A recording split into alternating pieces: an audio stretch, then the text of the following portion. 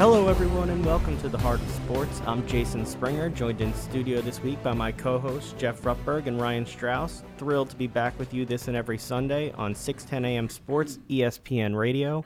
Guys, another week has gone by. The NBA draft deadline has passed. Spring training is closer. I know you also went to some basketball this week, right? Yeah, Jeff, how are we doing? Rutgers versus Michigan. How did that turn out?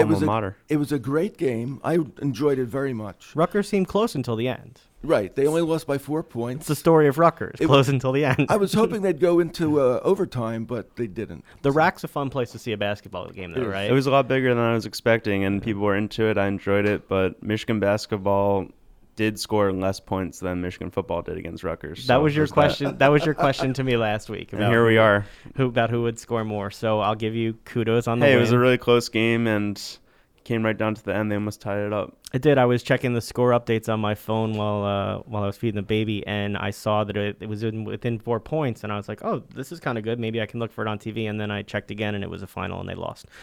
So I don't feel bad that I missed it. Jeff, how are we surviving the week? Is the warm weather getting you ready for baseball? Yes, baseball is back. It's rescued us from the 76ers, who I can't understand. We're going to talk more about that later with a guest.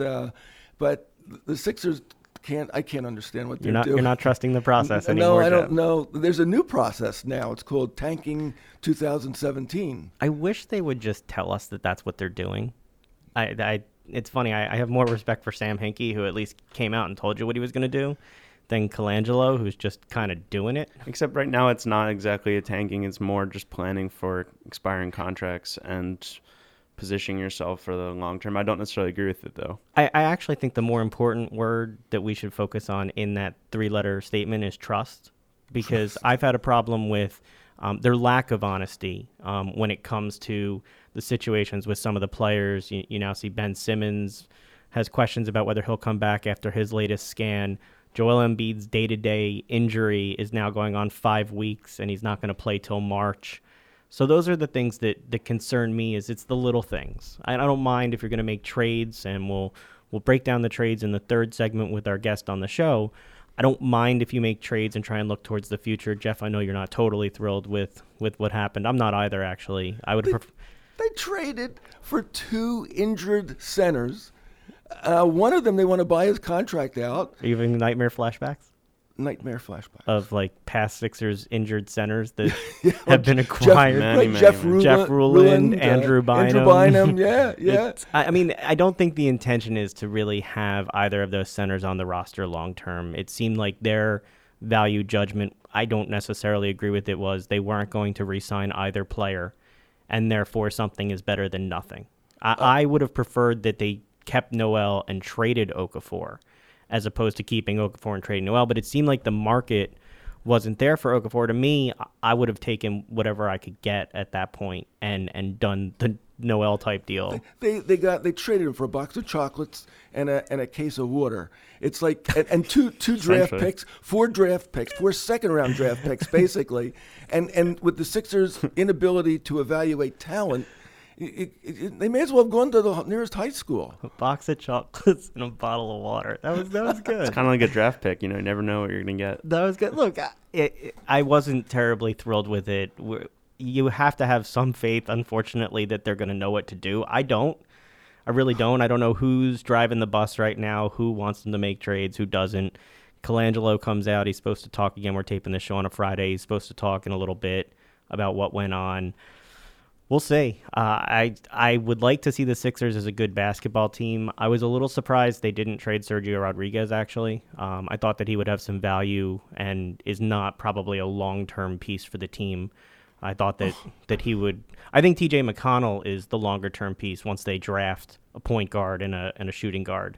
So I just don't think that in the long run Chacho will be here. I mean, the thing isn't, we're not tanking this year because we do have swap rights with Sacramento, so there's no incentive for us to try and lose. And let's talk about that for a second. Our swap rights got better because with the Cousins trade from Sacramento to New Orleans, Sacramento is basically in a tank now. So not only is this season your prospect improved, but that 2019 draft pick, if they're going through a 3-year tank like the Sixers did to break it down and build it up, We have their 2019 draft pick. Now, again, it's very hard for fans who want to win to have to continue to wait. It's unfortunate that they've been beaten down so much that you get excited about the prospect of a pick 3 years from now. Well, especially Nerlens Noel. He had to endure so many losses the last few years, and he was a part of this process. Do you know who the longest tenured Sixer is now? Embiid. Joel Embiid. Wow. He is the longest tenured Philadelphia 76er. It's the turnover. Brett Brown said last year it was like coaching a bunch of gypsies in and out, and you've had more stability this season in terms of not shuffling in and out of the roster. But in the end, you end up with a lot of turnover. I guess that's what happens as you go on and try and build a team, but I don't understand how they're doing it all the time. How about this new guard that they got, Anderson? He's a forward. He's 6'6". He seemed to have fallen out of favor in the rotation there for them. But maybe he'll be good here. If he's hitting 1/3 of all of his 3-point shots, that's good. The report on him is that he's an athletic forward who can play solid defense and can shoot the ball. So you hope that he becomes a role player. Look, if you're going to eventually believe in the idea that Simmons and Embiid are going to be the stars of your team, you can't have 5 stars. You got to have some people who know their roles. And maybe he becomes that wing player who can play solid defense and lock down somebody and hit the shot when it's kicked out from Simmons or Embiid. But there's 5 people on the court at one time. Yes. Pardon me. So they have to have other people that can score and play defense. Well, they do, but they didn't trade away any shooters either. They didn't acquire them, but they didn't trade any because they don't really have them to get right now. That's something that they're going to have to address in the draft. And the good thing about that is everything you read is this is a really deep guard draft. Oh, yeah. If this draft goes well for us, we're going to have the 1st and 4th pick, assuming the Lakers pick goes our way. Obviously, it's hard to tell what's going to happen with the draft, but I really think there's a lot that goes on behind the scenes with these trades. The NBA, one player is so impactful to a team. It's a different nature of team building than other sports. And when you hear all these rumors throughout the week, it really just makes you think, like, what if I was the GM, right? Well, what would you do? If you were the GM, what would you both have done at the deadline? Would you have kept Noel and Ilyasova and tried to sign them both? That would be your long-term plan. You would have signed them both. I would have. Okay, Ryan, what would you have done? Well, I think it's important to recognize the economics in the NBA right now and the situation in terms of how quickly the salaries are rising. So year to year, the trend you're seeing at the trade deadline is teams are trading expiring contracts like they've always have, but the value that you're receiving back for that is so low because the amount of money that these players are getting is going up and up and up. I think Nerlens Noel is a unique player. He is athletic, agile, can defend, and has a improving offensive game, is only 22 years old. Would he have cost about $100 million to keep him around here for the long term? Yes. Would that have been worth it for him? I think it's important to remember that Joel Embiid might not ever be able to play an 82-game season, and that's something you have to take account of. I mean, look, they're trying to go all in on building around Simmons and Embiid, but I think Nerlens Noel was too valuable of a player to get rid of. So you would have signed Noel as an insurance policy. As much as a player, you would have had him as, in the scenario that the health of a player does not work out, you still have somebody who can be there and do that. It's more than that. I think that he was actually an integral part of the chemistry that was building of the team just because he'd been around here for so long. And now that that's gone, combined with the presence he was providing on the defensive end and the impact he had in the game, you never saw Noel play with Embiid. They only played together for 7 combined minutes. I thought it was a complete missed opportunity by the Sixers. You had the chance to see which pieces fit together, and you played games and never made it happen. Right.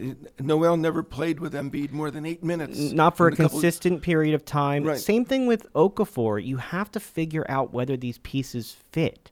It's great to say we drafted these people and this is the draft pick and where they were, but if they don't have that value on your team in the long term, then they're not worth what the draft pick was. And Noel is going to get a chance to be the starting center for the Mavericks now. He's in a great situation. Oh my gosh! And they'll sign him again, and they'll do well with him, and he'll come back and haunt the Sixers. Well, it's what we thought would happen with Okafor. We thought they'd trade Okafor. Everybody talked about Boston, and then for the next 10 years, you'd be playing against him and he'd be doing stuff. That was the argument against trading Okafor. Now, I happen to believe that in the end, he will not fit into the type of game that Ben Simmons and Joel Embiid are going to play. He's too slow. He's not aggressive enough on defense. He doesn't go for the rebound with the aggressiveness I'd like to see. It's just not the presence. I don't think he's anything more than a backup center on this team. Okafor. Yes. But Noel could have. Noel plays defense. I think you could have played Noel at the 4 and Embiid at the 5 and had Noel as sort of your rim protector presence to come over on the help defense with Embiid. He could play aggressive defense. He could be there for the shot that's passed over. Well, particularly because you saw with Ilyasova when he was playing here for 53 games, the kind of impact that he had and his role in fitting into that larger puzzle that we talk about. Building a team in basketball has a different nature than other sports. We've seen in the last few years how much losing there's been and the amount of cohesion that's needed. Unless you have a superstar, which, we don't have that as a scorer yet. So you need a stretch four. Ilyasova provided that night in, night out, and I don't think he would have necessarily been that expensive.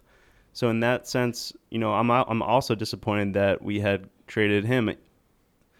I really think that if they had kept Noel, kept Ilyasova, tried to commit them to contracts, they have enough draft picks the next few years to draft guards and to kind of let the team come together cohesively and build it. But now the process just feels like it's been twisted a little bit. Well, it's a different owner of said process now, and the fans will still see how it works out. We'll talk more about it in the third segment, but let's move on to baseball a little bit. Phillies-Yankees today. Phillies-Yankees. It's a Friday afternoon that we're taping the show. I will be watching the game. Will you be watching? Sure. I will find it someplace. I will listen to the audio. MLB Network. Whatever it is, I will, because that's just what we do. The Phillies have a good lineup, potentially, but so does the Lehigh Valley Iron Pigs, pardon my voice. Who are you more excited to watch this year, Ryan, the Iron Pigs or the Phillies? The Phillies. However, it's worth noting that the Iron Pigs have enough talent on their roster to potentially be one of the best AAA minor league teams in the history of the International League, which has been around for many, many years. Will that make Major League fans feel any better? No.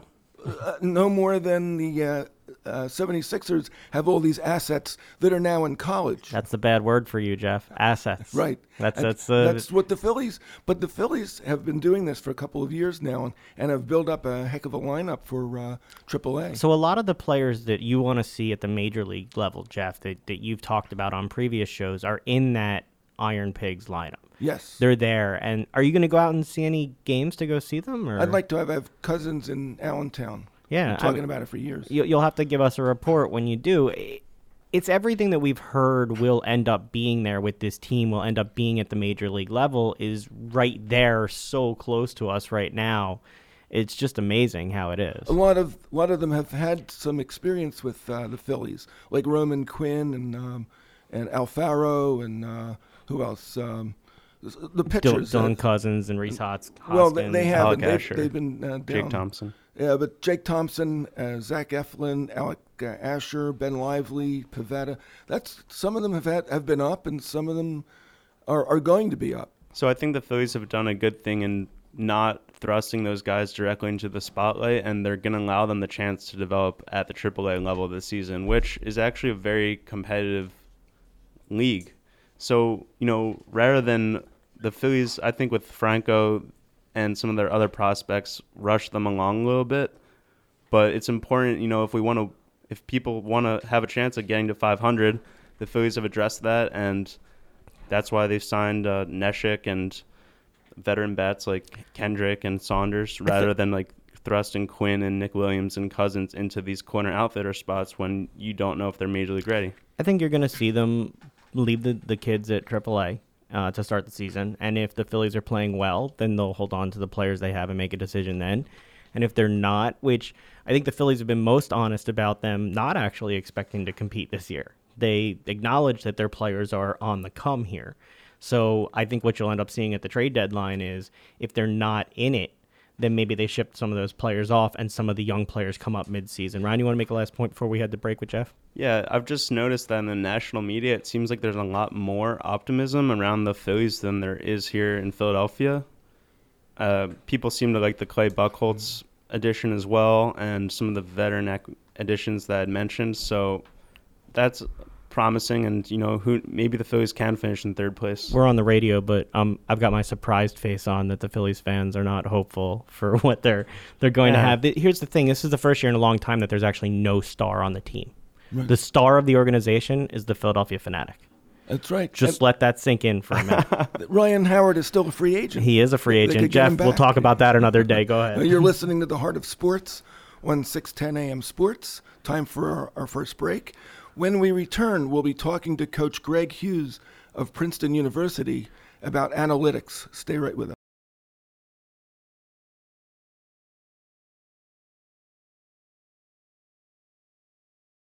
Let me tell you, buying or selling a home is a life-changing decision. Whether you're looking for your first home or searching for your forever home, Ann Coons is the realtor you need. In fact, she helped my wife and I settle into our forever home. With over 30 years helping satisfied clients buy and sell homes in the Delaware Valley, Ann Coons will give you the professional and reliable service you deserve. When it's time to buy or sell a home in South Jersey or Philadelphia, contact Ann Coons, the only name you need to know in real estate. You can call Ann Coons today at 856-795-4709. Again, that's 856-795-4709. Or learn more on the web at www.anncoonsrealestate.com. Are you looking for a lifeline? Verizon New Jersey Shares Communication Lifeline is a statewide nonprofit that provides assistance to individuals and families living in New Jersey, those who are in need of temporary help in paying their communication and energy bills.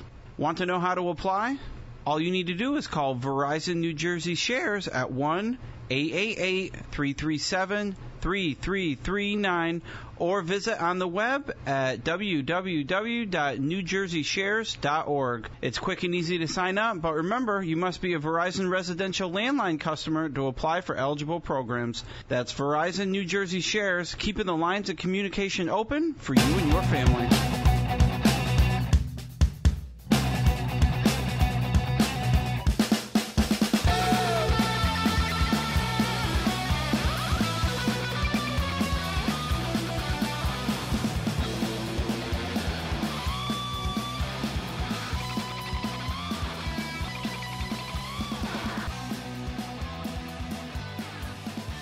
And we're back. This is The Heart of Sports on 610 AM Sports. I'm Jeff Rutberg along with Jason Springer and Ryan Strauss. Let me introduce Greg Hughes, the coach of the men's Varsity 8's crew team at Princeton University. Coach Hughes is also the head coach of Special Olympics New Jersey rowing team at Princeton and is a returning guest on The Heart of Sports. Welcome back, Coach Hughes. Well, thank you very much for having me. How you doing today, Coach? Everything going well with the Princeton team there? Yeah, it is. It's a pretty interesting winter. It's not very often that it's 74 degrees in February. I was going to say your people must be loving it. They get to be out in the good weather for this. Yeah, no, it's a nice treat. Rather than that, today we're going to talk with you about analytics a little bit for our listeners. So I'll let Jeff dive into it and start right off for us. So, Coach, how do you define analytics in regard to athletic performance?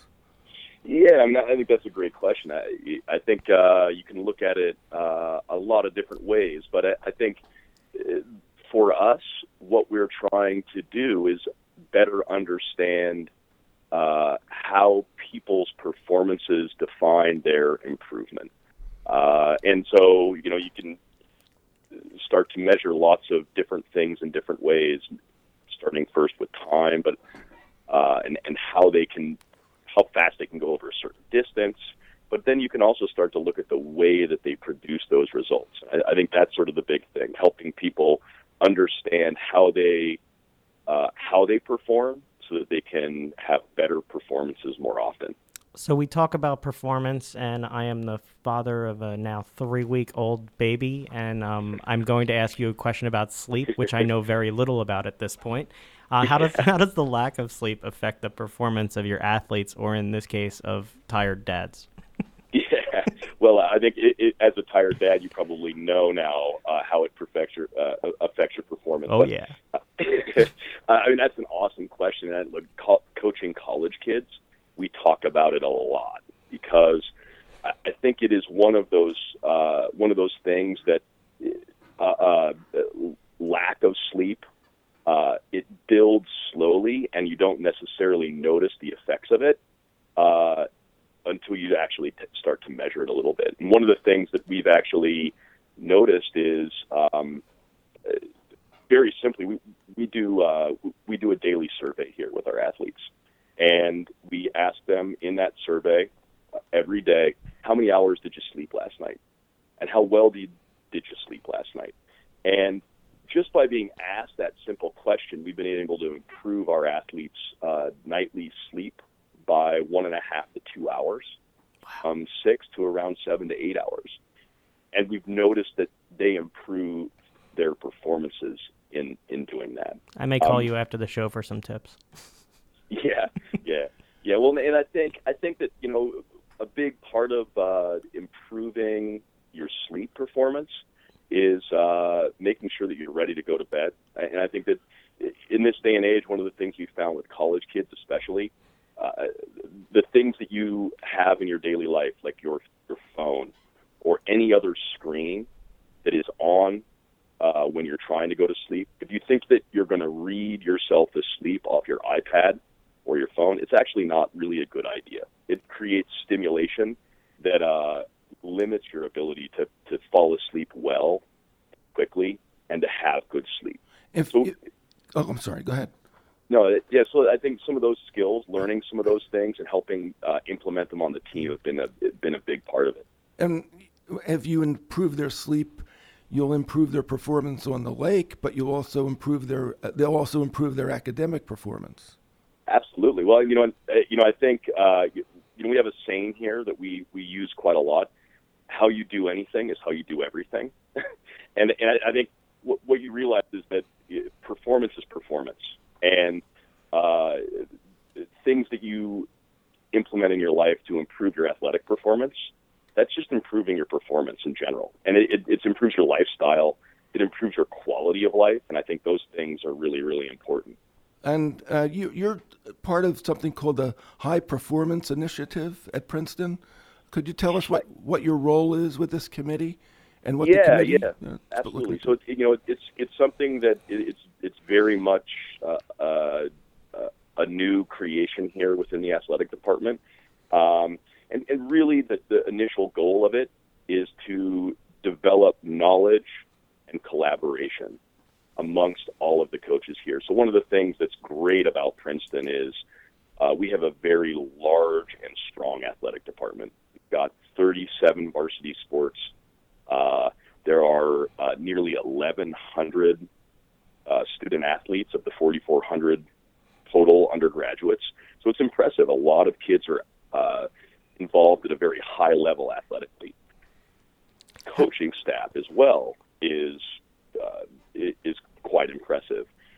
One of the things that we've noticed is that we're so busy that we often don't share ideas. And so a big part of the High Performance Initiative is to get the coaches to share their knowledge and their experience, and then to collaborate on these particular kinds of ideas. So how does sleep affect performance? How do you improve sleep in an environment like Princeton? How do we do that? And I might know a few things, and there's other people here that can help me learn more, and that's really a big part of the goal. And then the second part of it is to try to share that out into the broader Princeton community. There's great minds in athletics. There's also great minds here in engineering and in math and in history and in economics. There's so many smart people here, and trying to get the chance to learn from all of those people and improve performance for everybody at Princeton is really our big dreamy goal. Go ahead, Ryan. Could you talk a little bit about analytics across other college sports and to the extent to which is permeated college athletics in general? Yeah, I think one of the things that you're seeing is starting to try to measure how people perform over time and then understand that. So, I think quite often you would look day to day, right? How did somebody do today versus yesterday? And you see if they've done better or done the same, right? You're trying to measure that performance. And I think what we're able to do now is measure and record performance in a way that allows us to look back a month, 2 months, 6 months, and see in a more linear way how people are getting better. And that allows you to find ways to train your athletes in more effective ways, not overtrain them. I think that's one of the biggest things in college athletics today. The goal isn't just to do more. I think we're already doing a lot. I think the goal is to be more effective and more efficient with the quality of the work that you do. Yeah. And I think that's where analytics has really played a big part. Understanding that... Coach, along this... I'm sorry to cut you off. Yeah, no worries. Go ahead. But along this line, how does analytics study how people in boats move in the water, for example? Yeah, I mean, that's an awesome question. So, historically what we would measure is we'd measure time, right? We would say, okay, we're going to go and run a boat over 1,500 meters, and we're going to measure how long the crew takes to go down that course. Now what we can actually measure is we can measure exactly how each person is applying force against the oar. We can measure that through the stroke. We're collecting 200 data points 100 times a second on how they are applying their horsepower in the rowing stroke. We're also measuring how the boat is accelerating and decelerating. So think about the GPS watch that a lot of people wear when they go out for a run, and it's giving them their pace. What that GPS watch is doing is giving them their pace measured once every 3 seconds. What we're now doing is measuring the speed and acceleration of the boat 100 times a second. So we see how it's accelerating through the stroke and where we are really moving the boat well, where we could find room to improve it. And those are the things that are becoming really, really useful in rowing and lots of other sports.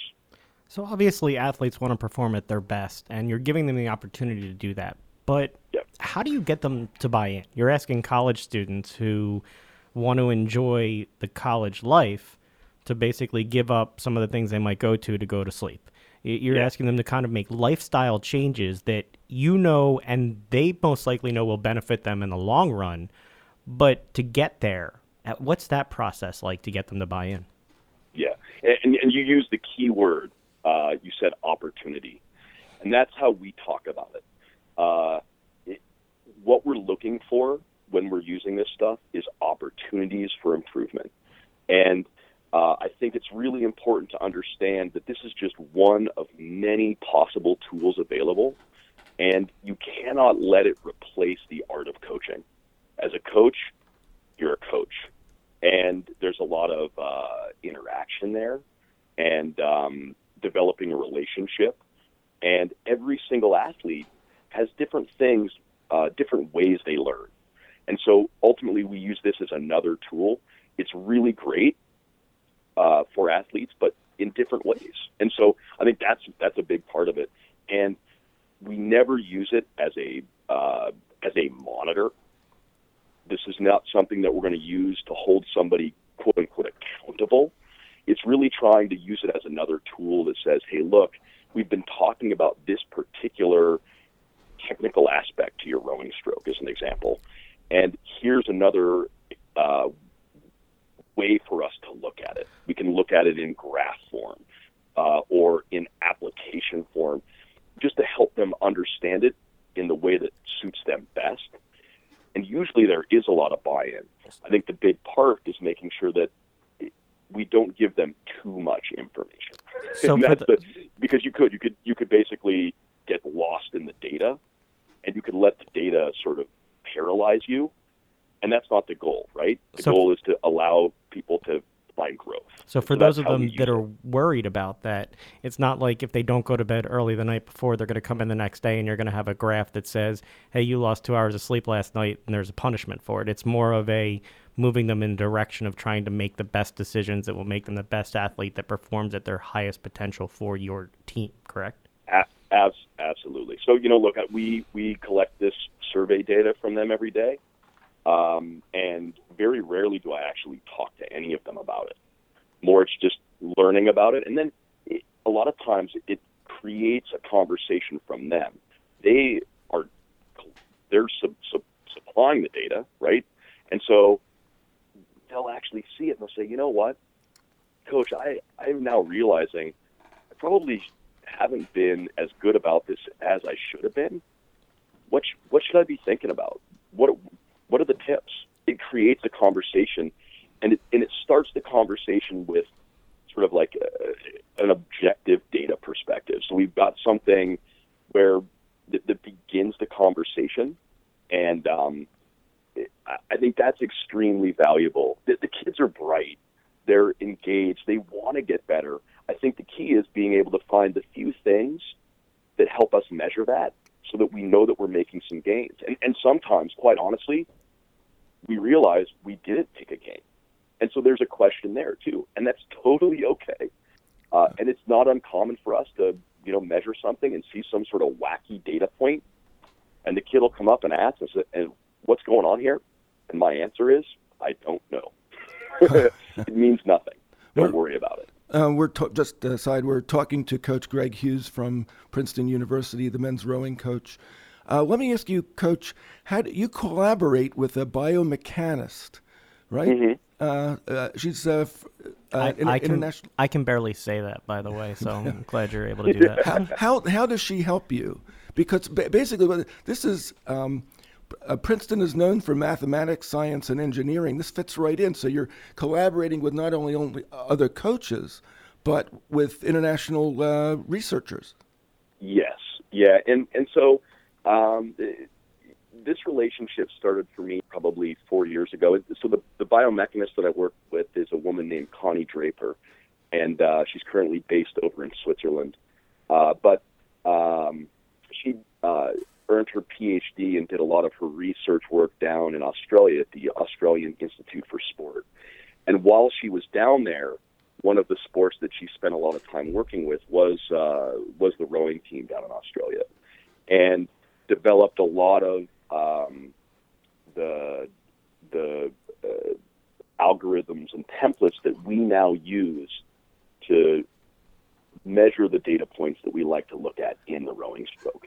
And for me, one of the reasons that I started looking into this stuff in the sport of rowing was that I got to a point in my coaching career where I felt like I needed to be more creative. I was asking my athletes every day to go out and take risk and to push themselves and to maybe slip up a little bit. And I wasn't doing the same thing. I needed to actually go and push my knowledge and try to understand my sport more. And that's when I reached out to Connie. She's the best in the business at understanding the mechanics from a biomechanical standpoint on the rowing stroke. And she's also really great to work with because she'll spend time with me watching the way that I coach my crews and then say, look, we can collect these 200 data points, but here's the 8 that are going to be most beneficial for you in the way that you communicate with your athletes and the things that you're trying to get them to understand. Oh. And so that's where the relationship started in trying to learn more about that. And it's been great. I mean, for me, it's opened up my eyes to the fact that I need to continue to learn and understand my sport better. You'll probably see some of the results of this research next week during the Crash Peas competition at Princeton. Yeah. Correct? Yeah. No, and I think one of the things that we are really looking at is how to get maximum performance out of our athletes. And I think at the Crash P, that's a great one, right? It's an individual effort on the machine, and the guys are going to get the chance to show what we've learned over the past few months. Could you explain what the Crash Ps are to our listeners? It's something that it goes on in different colleges too, right? Yeah, it does. And it's an exercise in masochism, I guess. It is. Anybody who's been in the gym and has seen the Concept 2 rowing machine or has gone to a CrossFit gym, I mean, there's staples in the CrossFit world. We do a 2,000 meter max effort. It's about a 6-minute effort on the machine, and at the end, you're usually scraping them off the floor. It's great because we do it. We set up the boathouse so that the ergs are on display. It draws a huge crowd, and kids come down from campus and watch all of their friends get after it on the machine, and then normally throw up their breakfast on the floor when they're done.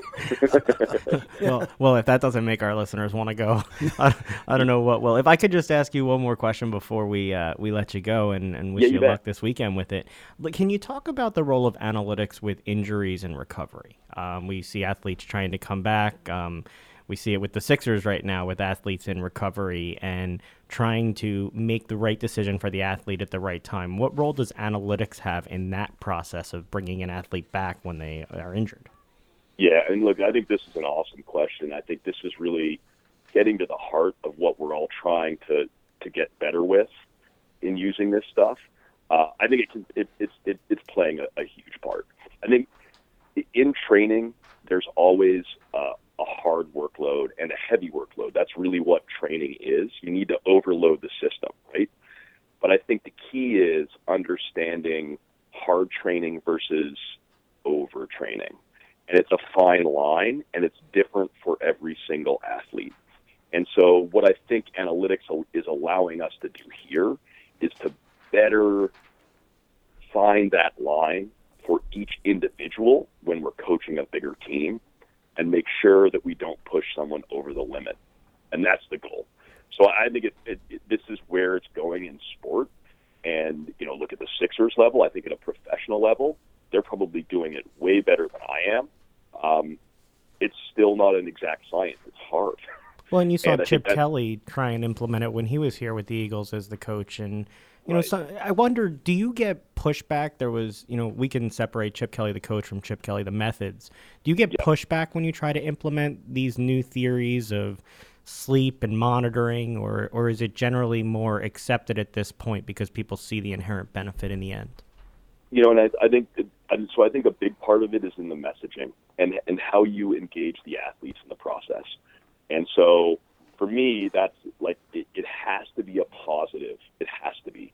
And look, there are a few athletes in my program that I do not use this stuff with at all because just the way their personality is, and it's not right for them. But I think that's got to be the goal. Well, we wish you the best of luck. Jeff, you want to take us out? Yeah, thank you, Coach Greg, for taking the time to talk with us today about analytics and how it gives your crew team an extra edge in competition. Not only your team, but the other 36 varsity sports at Princeton.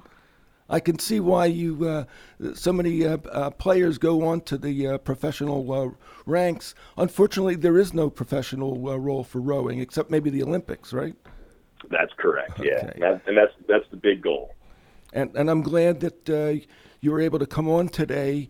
And thank you also for including the New Jersey Special Olympics group in the Crash Ps next week.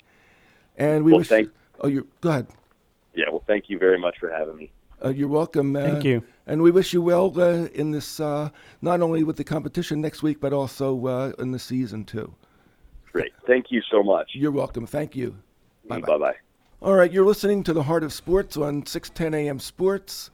When we come back, we'll talk more about the Phillies, about the 76ers, And we'll talk a little Flyers too. The Flyers are still playing too, right? They're playing outdoors on Saturday night. Again, we're recording this on Friday for our listeners, so by the time you hear it, the game will be over. But they're playing outdoors at Pittsburgh, and my son and I will be watching.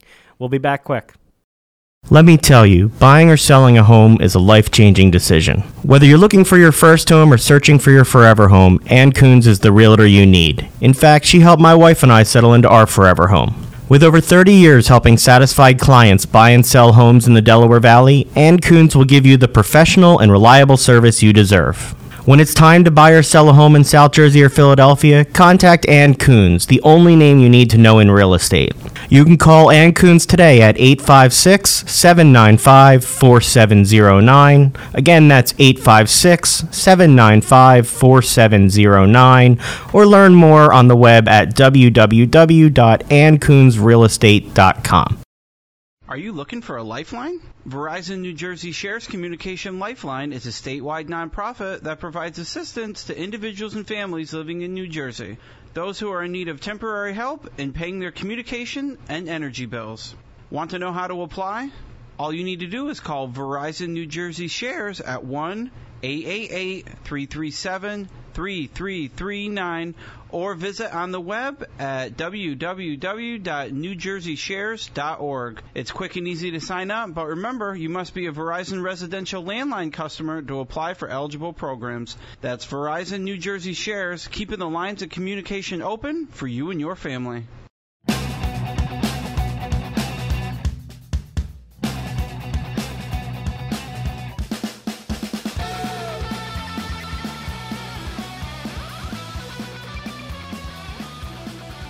And we're back. This is the Heart of Sports on 610 AM.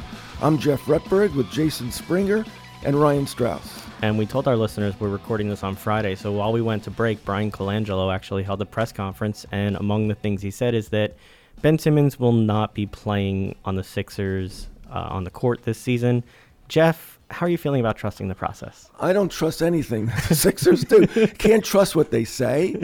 You can't trust that somebody has an injury and may be back. People, look at all those people that bought tickets expecting Embiid to play with Simmons, and now they're going to a game that they may as well watch a college game or a high school game. There are some people who I listened to on stations during this week and past week that believe that they held the Simmons news until after the season ticket deadline passed, actually.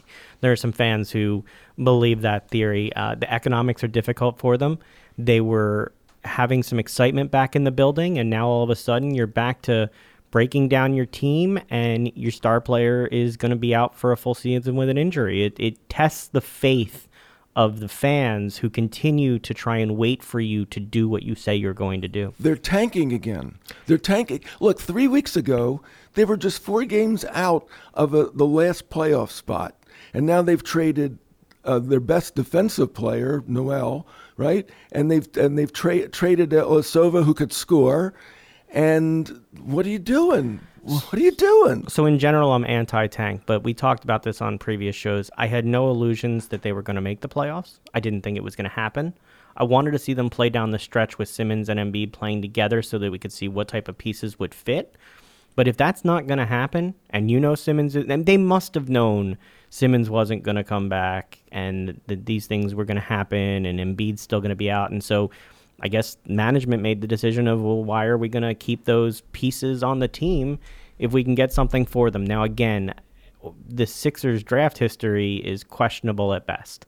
So it's a leap of faith to believe that all of these assets as picks that have been acquired are going to work out. The hope is that there's some can't miss people in the draft and they fall into something. Right, yeah. I mean that's, you don't even know where the Sixers are going to be drafting. No. And look, last year they had a number 1 pick. And they'll be drafting in the draft. They'll be drafting in the draft, that's right. The other thing is that Villanova lost the other day, and who knows where they'll end up in the bracket. Well, you've had a bunch of teams in the top 25 lose, and so I think you're going to see some shakeups in the rankings. But separate from that, before we go back to college, I just want to touch real fast. I know Ryan watched the NBA All-Star game. Jeff, did you watch that game? No, okay, not so, at all. So Ryan is angry. The Sixers were not represented. I was Why should okay. I, which I watch it. I was okay with that because the only representation would have been Embiid, and I don't want him out of bubble wrap right now. But maybe Ben Simmons should have played in the All-Star game. No, Ben Simmons should have gone nowhere near anything. He also should be in bubble wrap at this point. But Ryan, you were dissatisfied with the game itself. I was dissatisfied with the whole weekend. So I'll let you go first, and then I'll follow up. I just found it disappointing. I remember when Allen Iverson would play in the All-Star game years ago, they wouldn't play defense for most of the game. What's defense? At least in the fourth quarter, you saw competitiveness and you saw a will to want to win the game. Like there was an actual pride in winning the All-Star game or competitiveness from the players. And this year, you really didn't see that at all. 190 points even isn't defense? Even in the fourth. 190 points. Could you even score that in a video game if you tried? So, on 12-minute quarters? No. So if we're talking about video games for a second, I did think it was funny that after Sacramento made the DeMarcus Cousins trade, that a user in NBA 2K7 tried to make the actual trade that was done, and it was rejected by the league manager. So that I laughed about. But the whole weekend was a disappointment. The slam dunk contest was boring. The three-point shootout was terrible. There was nothing. You see, I felt back in the day the slam dunk contest was a lot better. I loved it. Is it just that our expectations have gotten so much better? Well, look, I think part of it is overexposure. You see all these players on TV with their highlight dunks, so it's not a surprise. You've also got not necessarily your star players with cachet. We talk about the Phillies with the Fanatic as their star. Who was the star player in the dunk contest? It's a bunch of NBA players that are good with talent. Glenn Robinson III. But not your marquee players that would draw a name to it. The most marquee player that did anything was Klay Thompson in the three-point shootout, and he didn't make it past the first round. And I thought the best thing that they did through the whole thing was raising money for Craig Sager on Saturday night, where they had a bunch of people come out and shoot baskets to donate like $500,000 to charity for research. So I thought that was the best thing they did. But other than that, I found the whole weekend disappointing. I found the game woefully inadequate, even from all-star game standards. The biggest story of that game that the media made into something was whether Russell Westbrook would be able to pass to Kevin Durant, as if they're children that don't know how to share a ball because they decided to leave and not play together anymore. It was made up into this huge thing, and then all of a sudden the players are celebrating after there was a pass, and it's like, it felt like cares? I was watching a practice. Well, you were watching a practice. To the point where the lack of competitiveness was so apparent that it, in my eyes, just doesn't look good for the league. You were watching an organized scrimmage. It was not... I think the league's going to need to continue to look for it, because I don't understand why somebody comes back to watch it if that's the product that you're putting out. I don't know what you're talking about regarding dunking. Years ago, when Chamberlain and Russell and those guys were around, they were the only ones that were really tall enough to dunk. Mm-hmm. I think they should have raised the rim to at least 11 feet or 12 feet. Then we'll see who can dunk. The other thing, too, regarding, 192 to 182? Mm-hmm. That's like NASCAR scores. How fast was he go? 200 miles an hour over here, 150 over here. So 100. That's ridiculous. It's not even a scrimmage. The game wasn't anywhere close to reality. The dunk contest, one of the players had a drone that dropped a basketball that was supposed to bounce at the right height for him to catch it and then dunk. I get it. You're trying to have fun. You're trying to do things for the fans. But if the drone doesn't work on 3 tries, stop putting the ball back in the drone and just get over it and move on. Like, great, fun idea. Okay, it's not what I want to see. I want to see creativity and athleticism. I want to see people doing things that make me want to sit and watch my TV. And dunking over 3 people when you push off of the one guy's shoulder isn't going to do it. Now, I'm 5'6" and get nowhere near the rim on a good day if I'm on a trampoline. Right. So I have no room to talk about dunking for anybody. But as somebody who watches a lot of highlights in dunking, I've seen much better on YouTube from amateurs playing than I did in the NBA All-Star competition that Saturday night. The Phillies had a promotion years ago for the opening pitch. Guy came in on a hang glider or a parachute to drop the first ball, to hand the first ball to the pitcher, and he missed one time and ended up in the stands. Well, you get a souvenir when you come to the game. That's why they have the note on the back of the ticket that anything that comes into the stands, you have to be careful. It may be a guy gliding in. The irony is there was actually better dunks in the All-Star game that looked like a scrimmage than there was in the dunk competition itself. So that was the frustrating part about that. And so the NBA All-Star game wasn't anything. The 76ers aren't anything. Why don't we go on to the Flyers now? Because they've been something lately? Yeah, they're still, aren't they still over 500? They are playing hockey. Yeah, they're playing hockey. That's about it. The Flyers, they have to decide what they're going to do. They're coming up on the trade deadline. I think that they have some players that they're going to try and move. Clear a little cap space, try and have some of the younger players come up. But this has been disappointing for the Flyers in that they haven't been able to sustain the ability to score a lot at times. Their defense has been shoddy. It's just been disappointing to watch as a fan. It looks like Neuwirth is actually the number one at this point. He's playing better and more of the games. I will say I love outdoor hockey. I think the NHL is overdoing it a little bit at this point in terms of overexposing it. But I'm looking forward to seeing a hockey game in a football stadium and the camera views on a Saturday night. This Saturday night, it's at Heinz Field. Oh, Heinz Field in Pittsburgh, and so you're going to have an open-ended football stadium basically at night with potential weather factoring in. It's like 60-something degrees outside. I wonder what the condition of the ice will be. Then it might rain. So I have no idea what we're going to see, but my son and I will be there. He's already got his Flyer socks on today. Your son's going to be there? No, we'll be sitting in a chair at our house. Probably he'll be having a bottle and crying, and I'll be there just trying to watch like a little bit of the game. But he's got his Flyer socks on today, and he's ready to root on the team. And when the ice melts, it'll be like a water polo game. It's going to turn into something. Look, they have to sell advertising for something, so it will end up. Do you guys like watching outdoor hockey? You a fan? Make a point to do it? No. It used to be a novelty, but it's happening so often now that it's just another game to me. I would want to go to an outdoor hockey game, but I also love the way it looks when it's outdoors and cold. Well, Princeton University has a hockey team. They send a lot of their players to the NHL. They play in Hobie Baker Arena, and it was an outdoor rink, and then they enclosed it. So and it's it's still pretty cold in there. You still have to, there are plenty of games where I don't take my winter coat off. Ryan has a theory that we're going to move to semi-outdoor games soon. Yeah, I think you'll never see this in the NBA, but for the NHL, you might see a team build an arena with a retractable roof, because when you play in the football stadium or baseball stadium, the sight lines aren't as good. You're so far away.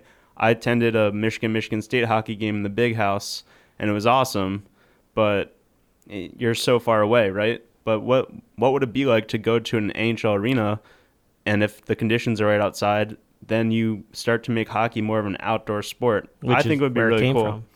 So you were at that game, that Michigan State game where they had 100,000 people at the Big House? Yep. I watched that on TV. I thought that was the coolest thing. I mean, it's like they're going back to their days as a kid, playing outside on the pond, just going for it, enjoying it. You see, when the NHL does it, you see adults act like children. They're excited to be back out there again. It's even more exciting when you go to a Flyers playoff game and they win, or they win the Stanley Cup. That's even better. I would love to see that.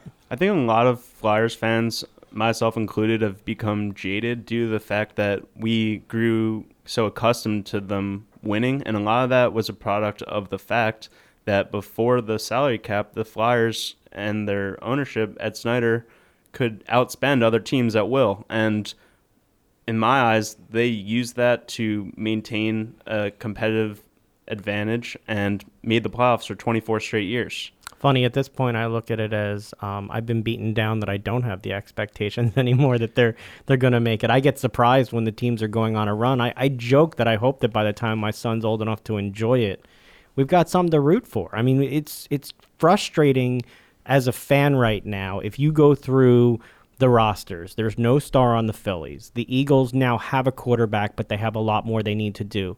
The Sixers have health questions, even though they have 2 stars, but you don't know where they are. The Flyers have people coming up, but they're just not there yet, and they still have the same goaltending problems that we've had for years. So Claude Giroux's not a star, even though he leads the league in scoring in the last 5 years. I think Claude Giroux is a star, but I don't think that there's enough other pieces on that team that fit, that make it go. You can't go games without scoring goals like they do at times. You can't have breakdowns on defense that leave your goalie vulnerable and then can't outscore the other team to get back. It's one thing if you're giving up 3 goals and score 5 a game. It's another thing if you're giving up 3 goals and you score 1 or 2 a game. The problem is that when it seems to be happening in Philadelphia, that the off season and the draft is more exciting than the regular season, and I feel bad. Well, the draft will be more exciting this year because it's in Philadelphia, and that's going to be a ton of fun on the Parkway. So we're going to have to figure out how to get there, guys. Live broadcast potentially. We'll have to talk about that and work on logistics. And I'm concerned that Governor Christie was right about something, that we are cranky fans. We are cranky fans because we have a city where all the teams except Villanova is winning. I think that fans are cranky, but I don't go with the angry part of what he said. I felt for a while that people would be like angry about the Flyers, but it feels like the Flyers are just like an afterthought. They are resigned to the fact that this is what has happened. So the anger has sort of it's depressed by the lack of anything expected. Guys, any last thoughts before we wrap it up? Somebody's got to win here. Maybe the Flyers. Let's hear the Flyers. That's going to be our show quote of the day. Somebody's got to win here. Ryan, anything before we go? I'm excited for the Union to start their season in about 2 weeks. We'll be covering it a little bit. We'll try and get some people on from the team, and Ryan will be out there giving us reports, telling us what's going on. And hopefully you'll have me with you. We'll get to a game. Yeah, okay. So we'll get out there. Thank you, everybody, for joining us this week. We hope you enjoyed the show. Look forward to joining you back next Sunday. Everybody have a great week. Bye-bye.